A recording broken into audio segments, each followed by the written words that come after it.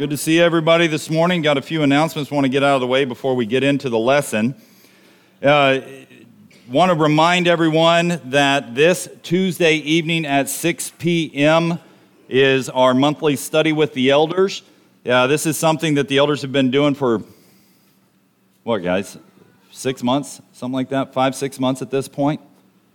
Does that sound about right? Anyway, it's been a really encouraging time to get together on an off day to study the scriptures, figure out what the scriptures are teaching on particular subjects. If you've been missing that, you miss in fellowship, you miss in Bible study, I really would encourage you, the elders would encourage you to be there for it. This month's study subject is the Holy Spirit in the lives of believers. And so it's one of those big subjects that Jeremy got assigned and has to do in 6 hours. So it will be a short study. Man, we need to stand up and do jumping jacks or something this morning? Goodness. Anyway, encourage everybody to be there. The Christmas party yesterday. Goodness. I have never in my life seen that much potato salad in one place. And gumbo and cheesecake.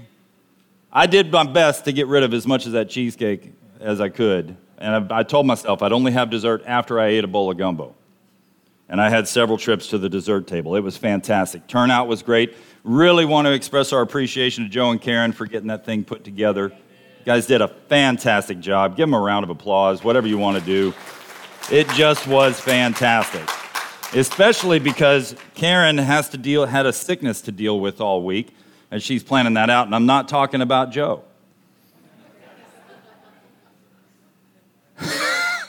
Love you guys. Really appreciate you doing that. Keep your ears to the ground. They've got more stuff in the works for opportunities for fellowship, and just thankful for the work that they're doing and all of that. I want to remind everyone the life group sign-up sheets are in the back. Deadline for sign-up is December 26th. That's coming very quickly. We need to have everybody that's wanting to be a part of life group sign up on that sheet so we can get the groups built and get those letters out probably middle of January so that everybody knows who their group leader is, what group they're in, so we can start those the first Sunday in February. The same with the Everybody Can Sing sign-up sheet. Go ahead and get your name on that, like the same deadline for sign-up, so I have enough time to get materials printed and prepared for that when we start that on the 13th. And have you guys noticed, I know this might seem strange, the last line of that song that we just sang, talking about living in times of strife, but yet continually joyful, that each day is supposed to be a little bit brighter for us as we live under Christ's umbrella of leadership, right? Well, today, whether you noticed it or not, the world is a little bit brighter in Southwest Louisiana. And I'm not talking about the fog finally lifting. But if you haven't seen true joy, then I would encourage you to just take a look at Robin Berry's face today. As he's got his wife and 3 boys sitting next to him this morning. We're thankful that they finally got here. Thankful to see them here. There's going to be challenges ahead, and we know that there's challenges ahead. Don't forget you got family in this local, and we're here to help. Open up your Bibles to 1 Peter chapter 2 this morning, guys. That's where we're going to find ourselves as we talk about the program. You know, it's interesting. If I was to say of one subject that would make all of us break out into cold sweats, our palms would get sweaty, our knees would get weak, we would start running for the door. Do you know what that subject would be? Evangelism. Man, a preacher says that word and the congregation goes down by half. Right? Anytime we start talking about evangelism or doing all of those different things, people are just like, nope, not me, I'm out of here. But if you pay attention to what Peter has been doing in his first letter, what he's been presenting to us, and he spent a considerable amount of time and words pointing out some things, particularly how deliberate God has been and is in his plans and purpose for us. That he hasn't done this haphazardly. He hasn't done it like that picture I showed you last week with the generator on the trunk of that LTD running a window air conditioning unit on the car. It's not sloppy. That he's very purposeful in how he has accomplished these things, and he expects us to also have that same purpose in our lives. That we have responsibilities that guide our behaviors. and that we are built on that chief cornerstone, on Christ, to be the light into the darkness. That is who we have been built into and what we're supposed to be. And it really makes sense, right? Because how many people on this earth truly understand mercy and grace, justice also, discipline, if it's not God's people? Those of us that have actually experienced grace upon grace and mercy upon mercy, knowing that because of our choices, our sin, we no longer have to pay the penalty for that sin, and that in Christ is found, life is found. That we experience those things. And so we talk about this and we start thinking about it. And now Peter transitions in his thought process into a section of the text that most of us probably practice the Passover on. You guys know what I mean when I say practicing the Passover? How many of us have ever done that in the Bible, where we get to a section of the text and we're like, nope, practicing the Passover on that because that's uncomfortable. It means I might have to do something differently. Right? Because he is talking about what we're supposed to be doing now in particular. If you'll read with me, 1 Peter chapter 2, verses 11 and 12. Beloved, I urge you as aliens and strangers to abstain from fleshly lusts, which wage war against the soul. Keep your behavior excellent among the Gentiles, so that in the thing in which they slander you as evildoers, they may, because of your good deeds, as they observe them, glorify God in the day of salvation. Now, historically, whenever evangelism is talked about, it's usually centered on some sort of program, right? And Chris had mentioned cold calls this morning in class, and my mind immediately went to door knocking, right? That it's some kind of door knocking campaign, some kind of letter writing campaign, some fancy program that we engage in that says, all right, we're doing evangelism. We're going to hit it. But have you ever noticed that when we do evangelism, it's only for a particular period of time, and then after that, we don't have to do it anymore. We've done our 96 hours for the year, and God checks that off of our list, and we're good to go, and we can continue doing everything else that we want to do. But I wonder if the reason we do those things, and don't misunderstand me, I'm not speaking against door knocking, I'm not speaking against letter writing, I'm not speaking against any of those things. But I wonder if the reason we do those things is so that we can make it comfortable for folks so they don't actually have to do it by themselves. There's no personal responsibility in that. It's kind of a teamwork thing. And I think what adds to our confusion whenever we're talking about evangelism and we start looking at how we're supposed to be behaving as God's people, well, we get confused because the word evangelist only appears 3 times, and it's only talking about one guy. Right? In each of those instances, in Acts 21:8, Ephesians 4:11, and 2 Timothy 4:5, it's talking about a specific individual. Now, hold on, because I can see you guys getting all excited and getting ready to wash your hands of evangelism. Give me a second, okay? We don't get to do that. We have to remember that there's way more other scripture that points to the fact that every Christian is responsible for this. And since the literal definition of evangelist is bearer of good news, raise your hand if that applies to you. Okay, so we're halfway there. You guys have already admitted it. Sermon's over. I can sit down. No. In these 2 sentences in 1 Peter chapter 2, Peter starts or sets up the rest of this letter and shows how there is not a program of evangelism that God has built into the church, but that we are the program that God has established, okay? He gets into this and he says, listen, guys, there's a couple things you need to understand that as you're living in this world, but as aliens and strangers, which, all right, and in case there's any confusion on this, we need to be living in such a way in our distinctiveness that people look at us like we're aliens. This is actually a relatively easy concept for us to understand today, right? Because if some being walked in that back door and he had 3 heads, 12 arms, and 6 toes, because he wouldn't have legs, he'd just have toes, would you say, you are just not of this world? Would you be able to easily recognize that being as not being from this world? Okay? So understand, when Peter says, I urge you as aliens and strangers, we have to be easily identified as someone who is not of this world. We have to be that distinctive because that is God's purpose for us. And again, I'm not negating choice on this, but if we're all in on this, we're going to be this way, okay? And you can think of it in terms of a light switch. How many of you guys have ever stumped your leg or toe on a piece of furniture as you walked around the house in the dark? Why do we walk around the house in the dark, by the way? Anybody even answer that for me? I do it just because I'm paranoid and I like to know where all my stuff is, so if somebody comes in my house when they're not supposed to, I can get around like a ninja. Right? And then Sonny's like, I got you, and she moves the furniture.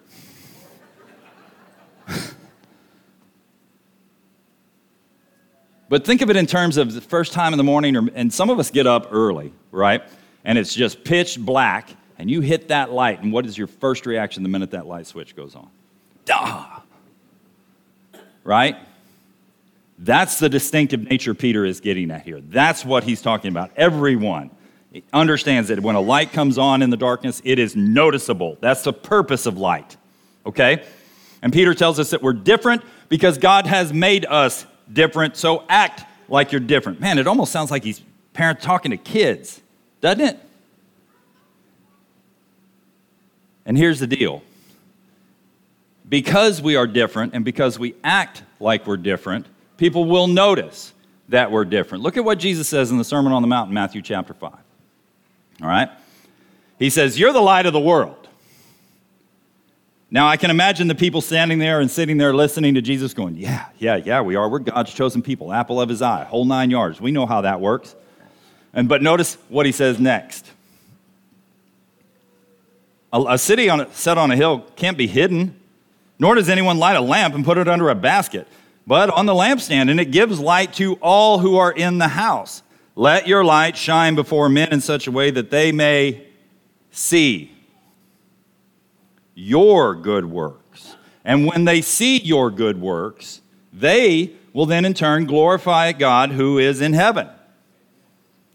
So understand, there's two types of people in this world, all right? There's the Christian who has a firm grip and understanding of what the gospel is. They've embraced it. They understand the grace and the mercy, all of those things that are wrapped up in the good news of Jesus, okay? They have accepted that message. And then you have those, and so now these are living as light in light. Does that make sense? Okay, his light shines through us. That's the as light. We live in his light. We've been talking about that in our Wednesday night class here in the auditorium. All right, so we understand what light is. We understand everything else. Then on the other side, there's the darkness piece. And you've got those who are in darkness in this world. And we've talked about this, but I have to say it again. Do people in darkness always know that they are in darkness? No, they do not. So how are they going to know that they're in darkness until light comes into the picture? Unless we just want them to stay in darkness.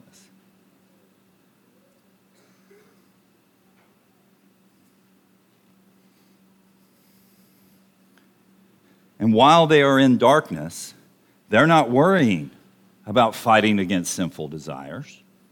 They have no concern about that. But since we have chosen to be made into God's own possession, we've got a fight on our hands. And how we behave is important.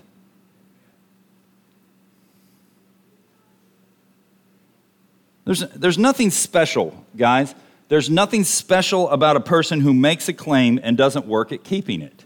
You know why there's nothing special about those type of people? Because I meet them every day. And you do too. But there is something special about a person who makes a claim and works diligently to maintain it. Notice I'm not saying do it perfectly, all right? But they make the claim and they are diligent about wanting to keep that claim. They're working at it. And when they make mistakes, they own up to the mistakes and they continue working on it. And they continue moving forward. They continue walking in the light. There's something special about that. And people notice it. Now, here's another thing that we need to be paying attention to as Peter is talking about keeping your behavior excellent among the Gentiles. Who is responsible for how we behave? You ever stop to ask that question of yourself?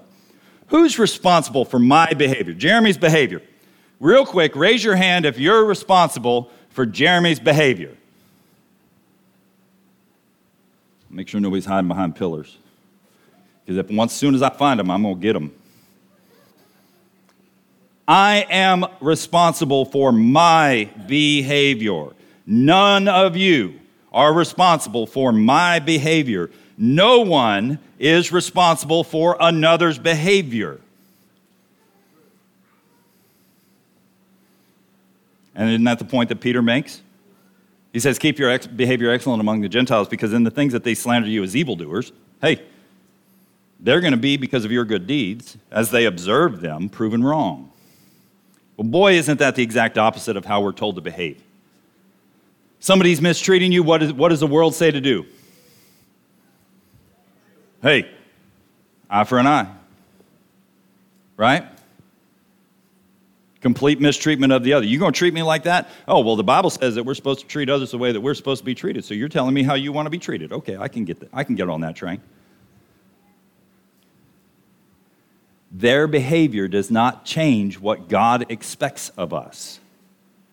If someone is slandering us, if someone is speaking evil against us, that does not change what God expects from us. And we are still held accountable to that choice about our behavior. No matter what is said or done to us, changes that fact. Because here's the deal. I know you don't like it, but I'm going to say it.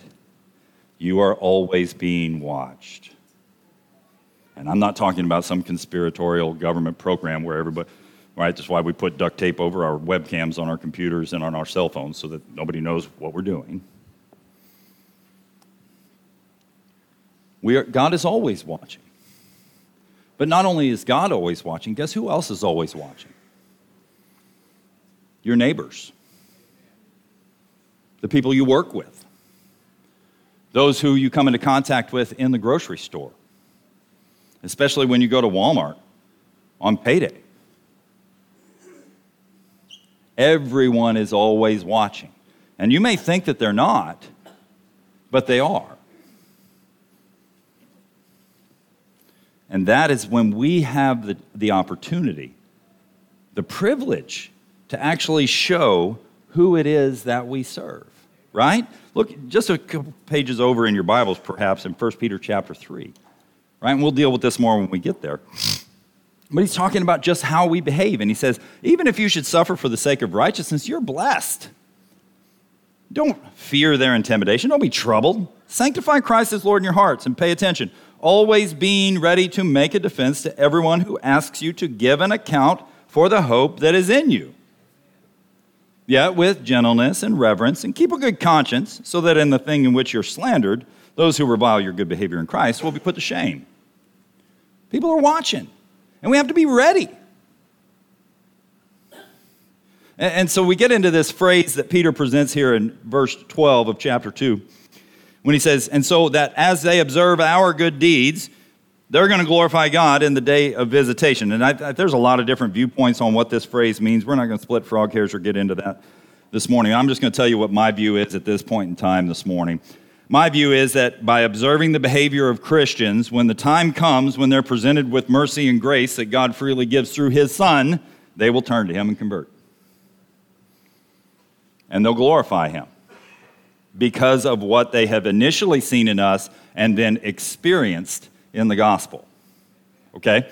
And it's funny because I think at times, while we may not be brave enough to actually say it out loud, I think we look at some scriptures and we go, oh, man, I get what he's saying there, but you really don't know what life is about, Peter. Right? We pretend that it's a fairy tale or something that just doesn't even really apply to us because we believe, even though we're not, like I said, courageous enough to say it out loud, that they've never had to deal with this kind of stuff before. Peter is not blowing smoke here, guys. He is speaking from experience. Look at Acts chapter 5, okay? In Acts chapter 5, starting in verse 12, at the hands of the apostles, many signs and wonders were taking place among the people, and they were all with one accord in Solomon's portico. But none of the rest dared to associate with them, however. The people held them in high esteem. They may not hung out with the Christians, but they sure did think a lot of them. They had a high opinion of them. And all the more believers in the Lord, multitudes of men and women were constantly added to their number, to such an extent that they even carried the sick out into the streets and laid them on cots and pallets, so that when Peter came by, at least his shadow might fall on any one of them. Also, the people from the cities in the vicinity of Jerusalem were coming together, bringing people who were sick or afflicted with unclean spirits, they were all being healed. Acts chapter 3, our scripture reading this morning. Peter and John are going to the temple at the 9th hour. This is the hour of prayer. And there's a man who had been lame from his mother's womb who was being carried along. They used to set him every day at the gate of the temple that's called Beautiful, in order that he could beg of those who were entering the temple. He sees Peter and John approaching. They're about to go into the temple, and he begins to ask to receive alms. But Peter, along with John, look at this man, and they say, "Look at us. Look at us." The man looked at Peter and John. You know what the look he's given, right? He's looking for a handout. He's expecting to get something. Verse 6. Peter said, "I know you're looking for money. I don't have it. I don't possess silver. I don't possess gold." And if this isn't underlined in your Bible, you need to. "But what I do have, I give you. In the name of Jesus Christ the Nazarene, walk." Peter reaches down, picks him up, immediately sets him on his feet. Everything is good. This man understands everything is good because now he's experienced true healing. And with a leap, he stands and he's jumping around and he's praising God. And look at verse 9. "And all the people saw him walking and praising God. They were taking note of him as being the one who used to sit at the beautiful gate of the temple to beg alms. And they were filled with wonder and amazement at what had happened to him." Now, I know what you're thinking, or at least I think I know what you're thinking. Well, that's easy to say, Jeremy. That was a miracle in both of those instances, right? And that there's no miracles like that today. We don't get to have Peter and John and Paul and anybody else that's walking around doing all of these crazy miracles on folks. They had it way easier back then to proclaim Jesus as Lord because of the miracles. And that's true. There are no miracles today.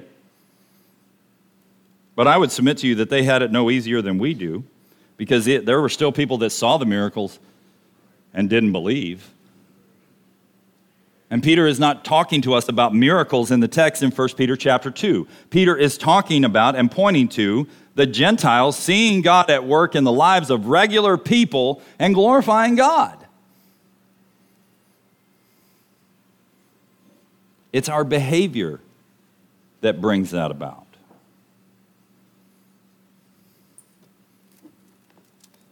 So this isn't hey, we're going to do a program of evangelism next week that Peter is talking about here.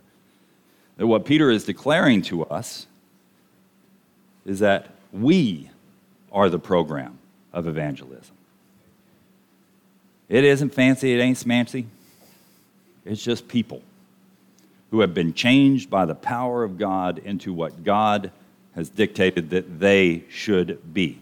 Because we couldn't do it all on our own. We couldn't do it on our own. This had to be done by God, right? When the prophet Isaiah says that God looked down to look for someone who could save and saw that no one could do it, and what was God's response? He went straight Thanos on us and said, "I'll do it myself."